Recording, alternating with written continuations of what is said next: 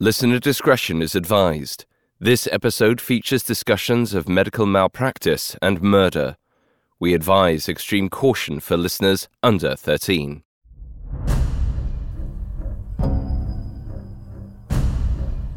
Sometimes, illness sneaks up on us. Typhoid, for instance, has an incubation period that lasts 6 to 30 days. And for a few days after exposure, the patient may not display any symptoms at all. But after about a week, something strange happens. A feeling of general unwellness, followed by a headache and a dry cough. Then a high fever sets in, bringing the dark realization that something nasty has taken hold. Bennett Clark Hyde was a similar sort of sickness. He incubated for years, plying the Swope family with his devastating charm while hiding his true intentions. To get closer to their fortune, he doled out lethal poisons in plain sight. As Hyde's evil spread like an invisible disease, his in-laws didn't realize what was coming. We rarely do, before it's too late.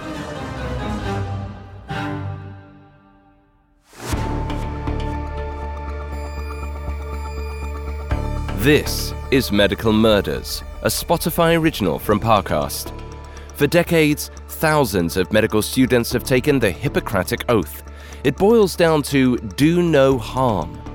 But a closer look reveals a phrase much more interesting. I must not play at God. However, some doctors break that oath, choosing to play God with their patients, deciding who lives and who dies. Each week on Medical Murders, we'll investigate those who decided to kill. We'll explore the specifics of how they operate, not just on their patients, but within their own minds, examining the psychology and neurology behind heartless medical killers.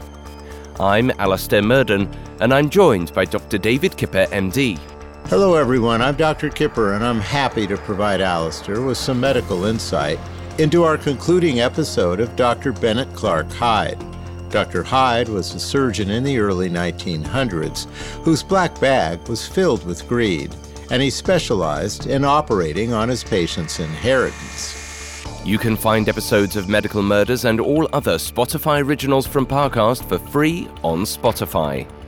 This is our second episode on Dr. Bennett Clark Hyde, a surgeon who was accused of killing and poisoning his in-laws in 1909, hoping for a piece of their precious fortune. Last week, we explored Dr. Hyde's early career troubles. He ran into scandal as both a police surgeon and instructor of anatomy. We also tracked how Hyde weaseled his way into Kansas City's eminent Swope family and saw their cousin, James Moss Hunton, to his death. This week, we'll pick up on the heels of that first tragedy as Dr. Hyde guns for control of his wife's family fortune. All this and more coming up. Stay with us. There's a new class of blockbuster drugs. Drugs like Ozempic. They're changing bodies. And all of a sudden, just the weight starts falling off. Fortunes. It just got too expensive. They're just bank breakers. And industries. There was a lot of excitement. There was a lot of skepticism. The impact of these drugs from business to health is just beginning. From the Journal, $1 Trillion Shot. Find it in the Journal feed wherever you get your podcasts.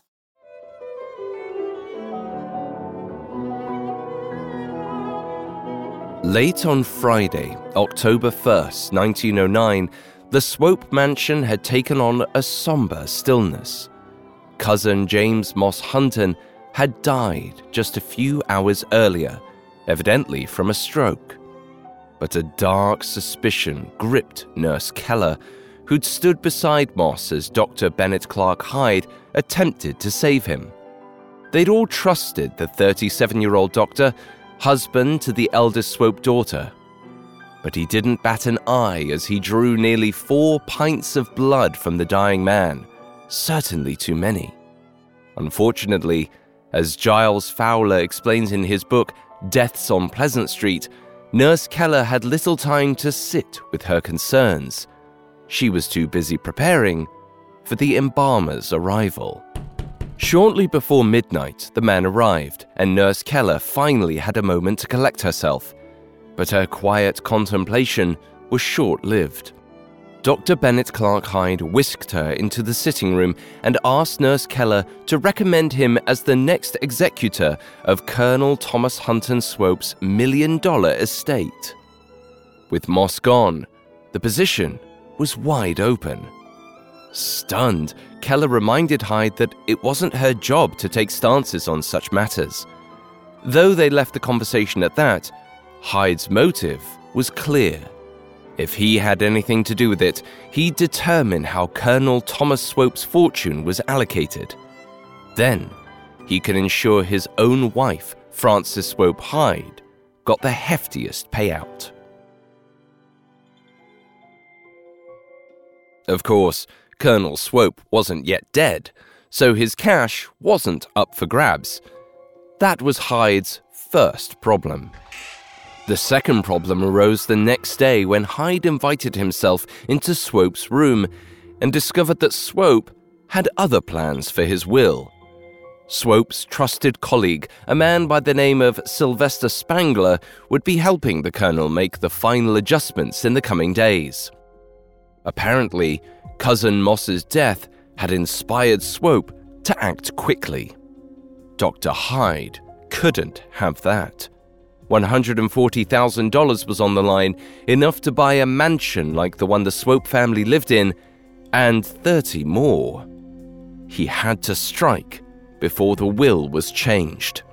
So on Sunday, October 3rd, 1909, not yet 36 hours since Cousin Moss's body had gone cold, Dr. Bennett Clark Hyde pulled out some pills. He'd placed 2 prescriptions a couple weeks earlier and received 2 very different drugs. One bottle contained capsules of Fairchild's Holodin, a popular digestive aid.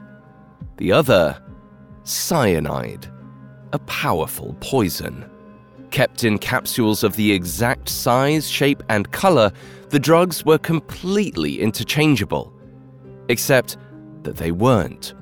Their effects were the difference between a bowel movement and, well, death. However, since they looked the same, Hyde wouldn't have to explain when he gave one to Swope, a man who'd been suffering severe intestinal issues. Of course he'd take Fairchild's Holodin for his weak stomach. And apparently, he did. According to Nurse Keller, when Hyde handed over the mystery supplement, the old man accepted it without question. He resolved to take it and swallowed the capsule. If Bennett Clark Hyde had in fact administered a cyanide capsule to Colonel Swope, the man's life was in certain danger. When cyanide is ingested, it's only a matter of minutes before it starts taking its toll on the body. It's a toxin that ultimately kills cells by rendering them unable to use oxygen, and this is particularly dangerous to organs like the heart and brain, which both require oxygen to function. Someone with acute cyanide intoxication needs treatment within 30 minutes of ingestion, or their chances are slim. Activated charcoal is one intervention, and it works by stopping digestive absorption. Unfortunately, no one but Hyde knew exactly what Swope had just swallowed. So Nurse Keller was perplexed by what came next. Around 8:50 a.m., Swope started making a strange blowing sound. Worried, the nurse examined his face, which held a peculiar expression. Colonel Swope's eyes were directed out the window, completely still. Then, Colonel Swope began to shake violently, throwing back his head like a vision out of a horror film. His eyes shot open wide while his teeth clenched. He continued making guttural noises, and a white substance oozed from his mouth. Panicked, Nurse Keller cried out for Dr. Hyde. As she waited, Frances Hyde entered the room and found her uncle's right arm and leg violently jerking. He'd lost control of his body. Cyanide acts by binding to and inactivating a cellular structure, the mitochondria, that is responsible for harvesting energy from oxygen. This basically translates to rapid cell death in a short time frame, And as we stated earlier, this is detrimental for organs like the heart and brain. Colonel Swope's physical response wasn't atypical of cyanide poisoning. His convulsing and involuntary movements were representative of the poison's attack on his nervous system. It must have been a disturbing sight, Alistair. And Dr. Bennett Clark Hyde was quick to provide a reason when he arrived on the scene a few minutes later. He claims Swope had been stricken by apoplexy, a stroke, probably caused by the stress of Cousin Moss's death. Dr. Hyde was obviously trying to cover himself by providing a scapegoat medical cause for Swope's state. His convulsing and strange noises could have hinted at a stroke, but it's the other symptoms that seem off-base, particularly the foaming at the mouth. Hyde miscalculated, but he probably thought people would believe him because of his medical expertise. Nurse Keller didn't believe him, but she knew better than to challenge his logic. They waited out the convulsions, which lasted for 8 to 10 minutes, then watched as Swope softened, suddenly caught in a fit of retching. His body was likely trying to rid itself of the poison. Nothing came out. And when Swope had finally stilled enough, Nurse Keller and Dr. Hyde took his pulse. In one moment, it was weak, but the next, it rose up to a speedy 140 beats per minute. In a state of shock, Swope wet himself. Then, according to Nurse Keller, he managed to say, "Oh my God, I wish I were dead. I wish I had not taken that medicine." But Dr. Hyde didn't let the man complain further. He ordered Nurse Keller to dose Swope with strychnine. It was a strange order. The drug was typically used as a stimulant. With Swope's latest heartbeat reading so high, Nurse Keller was confused, but she did as she was told, and Hyde left the room. Once alone with Swope, however, Nurse Keller decided to do some detective work. Swope seemed intent that the medicine he'd taken earlier had caused his sorry state. If she could find the pink pillbox, she'd be able to confirm that it was little more than a harmless digestive aid. She checked Swope's dresser top, the mantel, the bedside table, and then the closet, but a rigorous search of the room soon revealed that the little medicine container and the pills inside it had disappeared. It seemed someone was trying to hide evidence. And while Colonel Swope might have offered up an important clue, he was now caught on a knife's edge between life and death. Coming up, Dr. Hyde experiments with a new type of poison.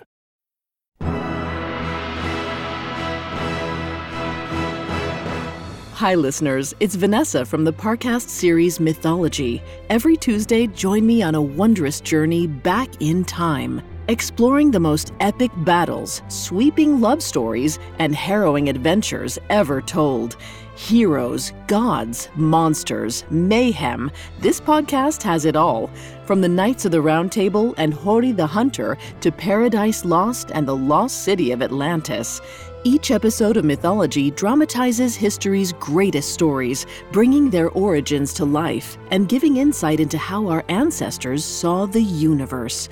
Ancient myths, modern twists. Catch new episodes of Mythology every Tuesday and binge the classics anytime. Listen free only on Spotify. Now, back to the story.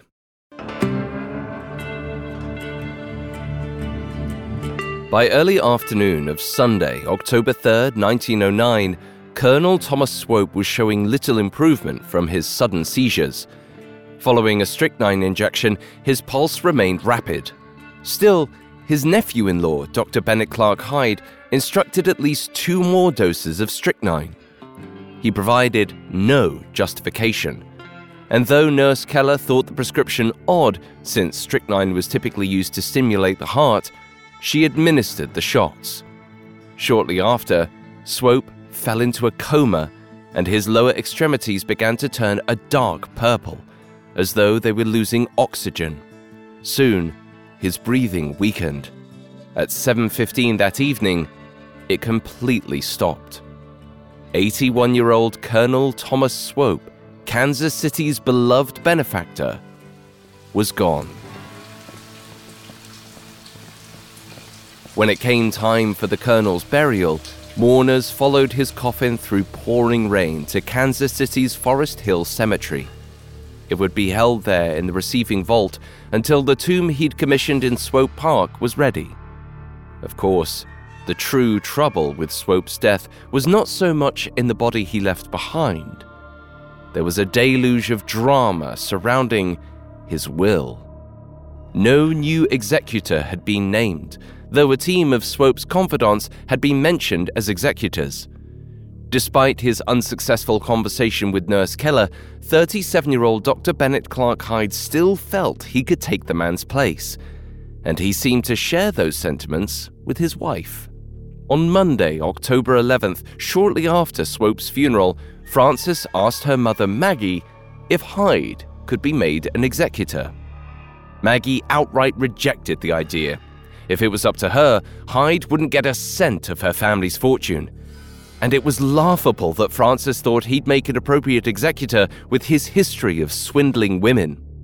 But it would be a while before the estate was effectively allocated. Hyde still had time to make some moves, ones that could clear out the other heirs and secure more money for him and his wife. At dinner on November 1st, 1909, Hyde met with a fellow member of the Jackson County Medical Society, bacteriologist Dr. Edward Stewart. Hyde shared that he'd like to set up a bacteria lab. Naturally, Dr. Stewart encouraged him. He himself was fascinated with disease transmission and inoculation. He even offered Hyde some germ species to help him get started. Hyde eagerly accepted. Stewart had taken the bait. 9 days later, on November 10th, Dr. Stewart transplanted 6 specimens into glass tubes containing sterile cultured jelly and incubated them overnight. Bacteria needs a medium to hold it and, for certain conditions, to thrive. Sterile cultured jelly keeps bacteria away from harmful contaminants or environmental elements. Even today, bacteria are transported and cultivated in thin layers of a sealed nutrient gel known as agar plates. Dr. Stewart's incubation process was necessary to activate microbial growth. This was a standard procedure here. 24 hours later, the bacteria was ready, and Dr. Stewart gave them to Dr. Hyde. There were 6 different kinds. 1 was harmless, 2 were a species known as pus germs, and the last 3 were more dangerous varieties. Bacillus anthracis, Corynebacterium diphtheriae, and Salmonella typhi, commonly known to cause the deadly infections of anthrax, diphtheria, and typhoid. What Hyde planned to do with these lethal bacterias? Well, the strategizing came next. Anthrax outbreaks had become far less common in the early 1900s, and little yet was known about diphtheria or how it spread. But typhoid, on the other hand, was rampant in several parts of the US. Maybe you remember from our episodes on the infamous Typhoid Mary, who came under investigation just 2 years prior in 1907. And at one point in 1909, Kansas City health officers reported 600 patients under treatment for typhoid. This would prove the perfect backdrop for a typhoid outbreak. And in late November of that year, it seems Hyde found an ideal opportunity to unleash his personal batch. On November 21st, Frances and Bennett Clark Hyde were said to have joined the Swopes for Sunday dinner. Among the attendees were Frances's mother, Maggie Swope, her eldest brother, Chrisman, 3 of Frances's sisters, 2 cousins, and a house girl. At some point during their visit, the cook heard Dr. Hyde pouring something in the kitchen. She presumed it was water, but she couldn't be certain. It would be another week before Hyde's plot reared its ugly head. It all started on Monday, November 29th, when Margaret Swope, Frances's younger sister, cancelled on shopping plans. She said aches and a fever had left her feeling drained. Similarly, the housegirl reported feeling under the weather. She had a terrible headache. The very next day, Chrisman Swope fell ill as well, and it was only then that their family physician made an appropriate diagnosis: typhoid. By this point, doctors knew that the average incubation period for the disease was between about 7 and 14 days. Counting back from the 29th, when the symptoms first revealed themselves, that could have put the exposure date around November 21st, the very night that Dr. Bennett Clark Hyde had allegedly come for dinner. But no one was doing any detective work.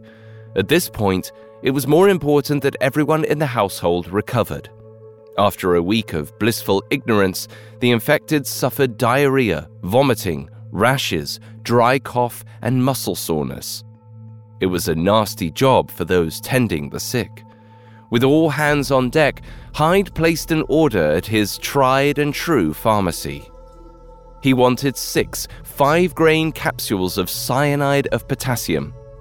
He'd requested the same drug the past September.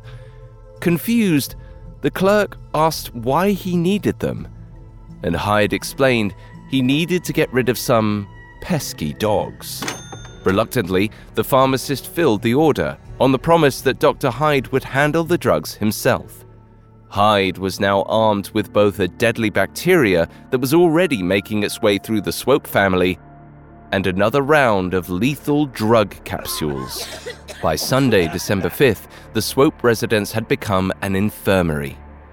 Bennett Clark Hyde had hired 5 nurses to tend to 1 houseworker, a family friend, his brother-in-law Chrisman Swope, his sister-in-law Margaret, and their cousin.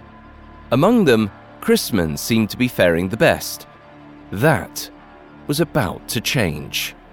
That Sunday afternoon, Dr. Bennett Clark Hyde made his way to Chrisman's room and, according to one of the nurses on duty, handed him a capsule. Not long after, disaster struck. Chrisman's body suddenly tightened, his limbs shot out, his head tilted back as his facial expressions held a fixed gaze.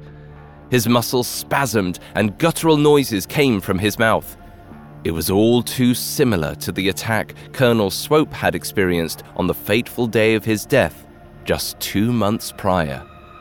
And, in a chilling parallel, Hyde recommended a strychnine injection. It did little to help Chrisman's stiff state. He continued to shake for about 20 minutes before falling unconscious. Hyde called the culprit meningitis, which he said was commonly brought on by typhoid. Meningitis can cause seizures, but this is a pretty rare complication of typhoid fever, making it an odd first assumption from Hyde. On top of this, fever-induced meningitis likely would have taken a little longer to develop in Chrisman, and even today it takes time to reliably diagnose. Dr. Hyde's quick and definitive conclusion on the matter was strange. Even the family doctor wasn't fully convinced that meningitis was the culprit. When Dr. Twyman arrived late that night, he was perplexed. Chrisman's skin had turned bluish, his eyes were wide open, yet strangely, his pulse was high. Factoring this last detail in, Dr. Twyman found it strange that Hyde had prescribed strychnine injections. Nothing in the progression of Chrisman's illness would have substantiated use of a stimulant. Hyde agreed in that moment and assured Twyman he'd switch to morphine. But apparently, this was a lie. He continued using strychnine. For the rest of the day and well into the next, Chrisman remained comatose. Then, Monday afternoon, Chrisman woke in a sudden panic, shot up from his bed and clambered to the floor, uttering nonsensical words just as his uncle had done. But interestingly, Chrisman soon became coherent, even chatty. He seemed like he might even be on the road to recovery. Elated, his mother Maggie Swope reported the news to Hyde, who was downstairs. She told him her son was on the up and up, but the events that follow suggest Hyde had no intention of seeing Chrisman get better. And if he was, That simply wouldn't do. That evening, Hyde allegedly told the nurse on duty to give Chrisman a capsule to be swallowed with orange juice. Its contents quickly worked their way into his body. About half an hour later, Chrisman began to thrash. When the nurse asked Hyde for advice, Hyde instructed, "Let him alone." While the nurses may have been skeptical, they likely figured Chrisman was as good as he could be in Hyde's hands, so they left the room. For up to an hour, Hyde was alone with Chrisman. It's unclear what happened during that time, but when the nurses returned, Chrisman was exceptionally weak. Yet this time, Hyde ordered an injection of morphine and a hot water enema. This was inappropriate. Someone weakened by convulsions and typhoid fever would need sugar, salts, and fluids. Today, we'd give them antibiotics, possibly with some anti-inflammatory and non-sedating analgesic medications. An enema would exacerbate any dehydration and fatigue from the typhoid fever, and the addition of morphine could dangerously lower his blood pressure and heart rate. Dr. Hyde was wrong here, yet again. He laid on his bedpan for 90 minutes, then completely lost a pulse. At 9:50 p.m. on Monday, December 6th, Chrisman Swope was pronounced dead. Notably, Chrisman had died without children or a written will. His portion of the inheritance would now pass along to his surviving siblings. Among them, Francis Swope Hyde. Coming up, Dr. Hyde covers up his crimes by taking more victims. Now, back to the story. On December 7th, 1909, the eve of Chrisman Swope's funeral, 37-year-old Dr. Bennett Clark Hyde should have consoled his wife and her siblings, but instead, he attended an event as president-elect of the Jackson County Medical Society. After, he took friends out for a celebratory dinner. It wasn't his brightest idea. Hyde's choice offended the Swopes, who buried Chrisman in Kansas City's Mount Washington Cemetery the following afternoon. Though Frances remained in love with her husband, the other Swopes were increasingly upset by his choices. He'd been just a little too matter-of-fact about the 3 deaths that had befallen the Swope household in recent months, and their opinions of him would only continue to sour. In the days that followed the funeral, Sarah and Stella, Frances's teenage sisters, began displaying symptoms of typhoid, notably about 7 days after accepting a special candy from Dr. Hyde. It was all the more suspicious that Dr. Hyde visited his pharmacist for yet another round of cyanide pills on Thursday, December 9th. The very next evening, he allegedly gave Sarah's tending nurse a pill, urging her to administer it if the girl had trouble sleeping. Luckily, the nurse seemed to remember that both Chrisman and Colonel Swope had taken a very similar-looking pill mere hours before death. So, she tossed it. She wasn't certain that Hyde had nefarious intentions, but she couldn't risk it. And she wasn't the only nurse who had her misgivings about Hyde. On December 11th, Nurse Keller returned to the family to lend a hand after hearing of the recent typhoid outbreak. Though she'd been out on a different job, the suddenness of Chrisman's death had left her shocked. And when she asked Stella about her brother's final moments, the girl said, "He died in a convulsion." To Nurse Keller, that sounded a little too similar to the way Colonel Swope had died. If she hadn't been completely convinced that Hyde was up to no good before this, she was now. By this point, Dr. Hyde had quite a few skeptics, yet none was so influential as pathologist Dr. Frank Johnson Hall. In his mind, typhoid couldn't have been Chrisman Swope's cause of death. In the typical progression of symptoms, he said he'd never seen anyone die so early on. Dr. Hall was right to question Chrisman's hasty death. An untreated acute typhoid infection usually isn't lethal for about 3 weeks to a month after initial symptoms. At said point, death usually comes from an overwhelming systemic infection, most often caused by bleeding within the intestines or intestinal perforation. Although typhoid certainly debilitated Chrisman, it would have been irresponsible and odd for any doctor to announce a cause of death so quickly and with no autopsy performed. Even stranger, the residence appeared perfectly sanitary, according to Dr. Hall's inspection.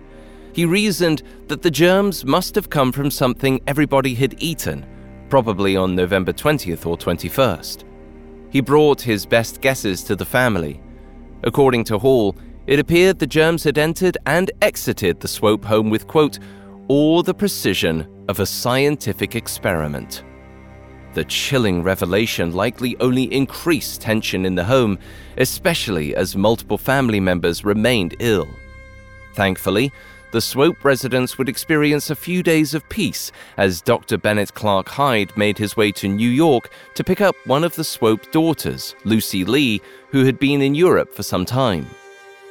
Meanwhile, back in Kansas City, Hyde's bacteriologist friend, Dr. Edward Stewart, was poring over the recent tragedies in the Swope household when a thought struck him.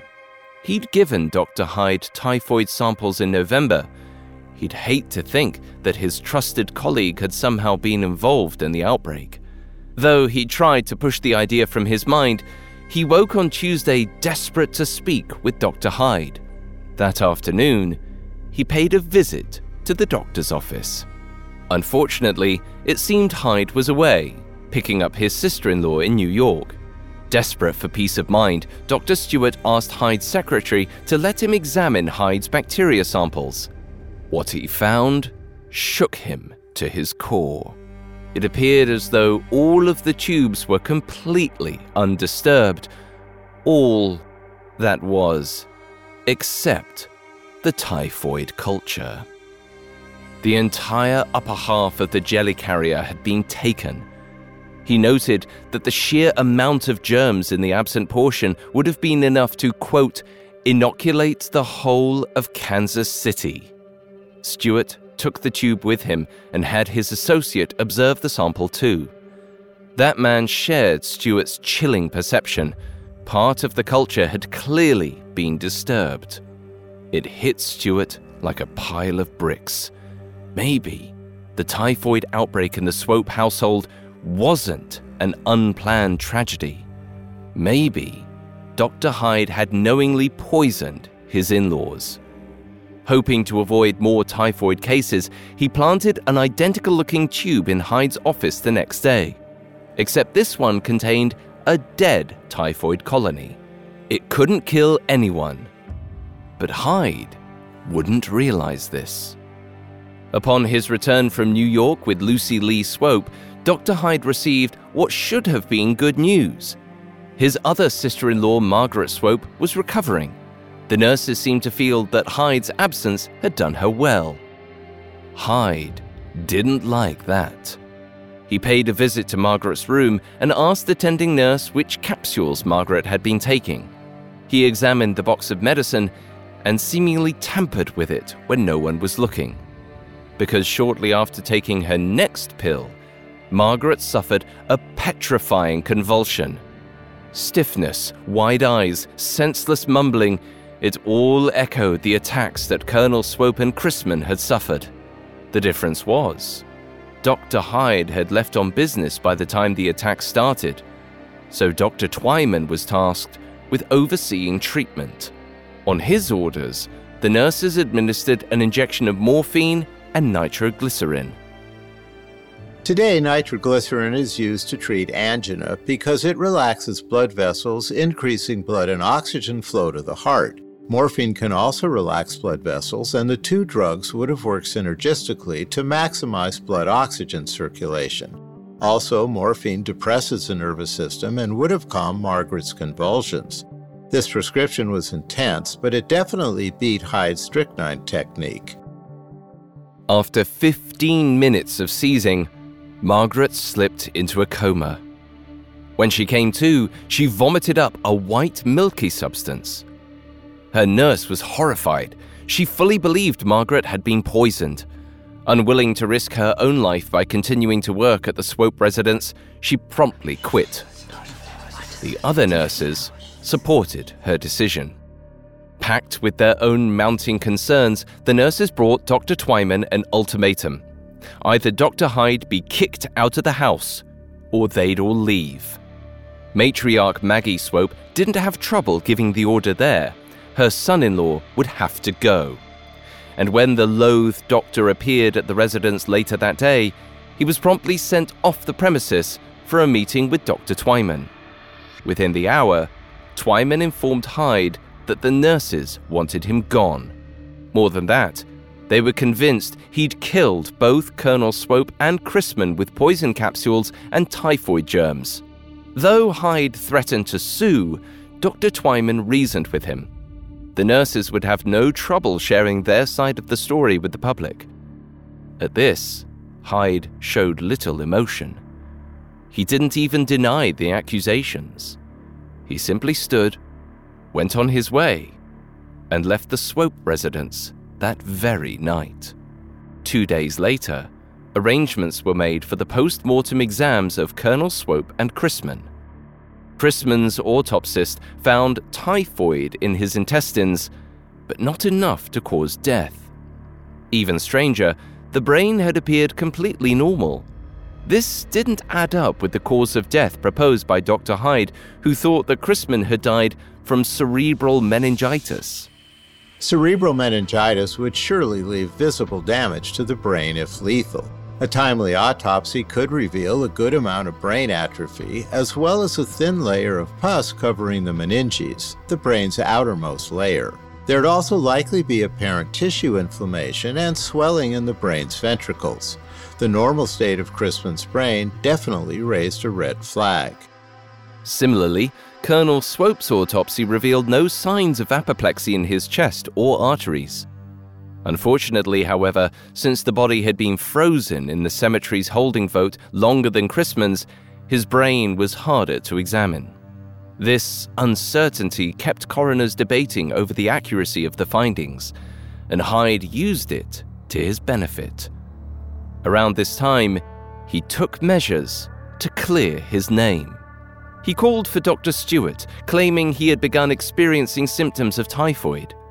Logically, a man accused of poisoning others with typhoid wouldn't give it to himself. But Dr. Stewart wasn't so sure. This was the same Dr. Stewart who had found Dr. Hyde's typhoid sample severely tampered with. Hyde had obviously used the germs for something. And it was simply too odd a coincidence that the Swope family had been struck by the disease less than a month after Dr. Stewart had handed Hyde the samples. Skeptical, Stewart took a sample of Hyde's blood and tested it twice. One came back negative, the other positive. Confused, Stewart ran more tests and soon reached a dark conclusion. The typhoid cultures in Hyde's blood were dead. In a single moment, everything clicked for Dr. Stewart. Dr. Hyde had injected himself with the dead bacteria that Dr. Stewart had placed in his office. Dr. Stewart brought his suspicions to Dr. Twyman, who was already convinced of Hyde's guilt at this point. The Swopes themselves had formally proceeded with the investigation after the autopsies of the Colonel and Chrisman. The case was now becoming public. On January 14th, page 1 of the Post-Dispatch newspaper read, "Arrest in murder for a $10 million stake anticipated." But the official arrest wouldn't happen until February 10th, 1910. Nearly a month later, on March 5th, 38-year-old Bennett Clark Hyde was indicted on 11 crimes. The first-degree murder of Colonel Thomas Swope, the first-degree murder of Chrisman Swope, manslaughter for killing cousin Moss Hunton by bleeding him to death, and the unlawful poisoning of 8 others with typhoid. Despite the list of charges against him, he seemed to be in good spirits. Maybe he was comforted knowing that his wife Frances still stood by his innocence and promised to hire him the most expensive of lawyers. And indeed, the defense put up a strong fight when the trial began in April 1910. It helped that quite a few things went wrong for the prosecution. Dr. Twyman died suddenly of a liver problem, so he couldn't testify as a witness. Grand jury notes went missing, and the defense argued that the only death they needed to prove innocence on was Colonel Swope's. They seemed to believe Chrisman's cause of death was typhoid fever. As for Colonel Swope, one doctor for the defense disputed the notion of murder by cyanide poisoning and claimed a heart condition might have killed him. But even a tough defense couldn't rule out the shocking testimony from Swope relatives and horrified nurses. Around 10:15 a.m. on Monday, May 16th, the jury came forward with a verdict. Guilty of murder in the first degree. They urged life in prison. But Hyde wouldn't go down so easily. He spent years in court battles and, in 1914, somehow succeeded in having the case dismissed, likely due to the ruthless attorneys paid for with his wife's family money. Given the sheer amount of eyewitness testimony, it's really shocking that Hyde was able to escape his alleged crimes relatively scot-free. Speaking for myself, the circumstantial evidence against Hyde is pretty difficult to put aside. What we have here is another episode that highlights how corrupt men in positions of power are able to get away with unthinkable acts, all because of their respected standing. Hyde's greed was the most toxic murder weapon in this story, and it's tragic how much the Swope family suffered before the truth finally came out. Though Frances had stood by Hyde throughout the initial court proceedings, it seems she finally came to her senses about his behavior. She divorced him 10 years later in 1920, citing his cruelty and violence. By that point, she'd had 2 of his kids. As for Hyde's life beyond bars, well, his medical career in Kansas City had been tarnished by the Swope scandal. So he moved to Lexington, where he managed to open a small medical practice. In 1934, Hyde collapsed suddenly at a newsstand. His death was ruled as apoplexy, a peculiar type of irony, since he'd once claimed 2 of his victims had suffered this exact same fate.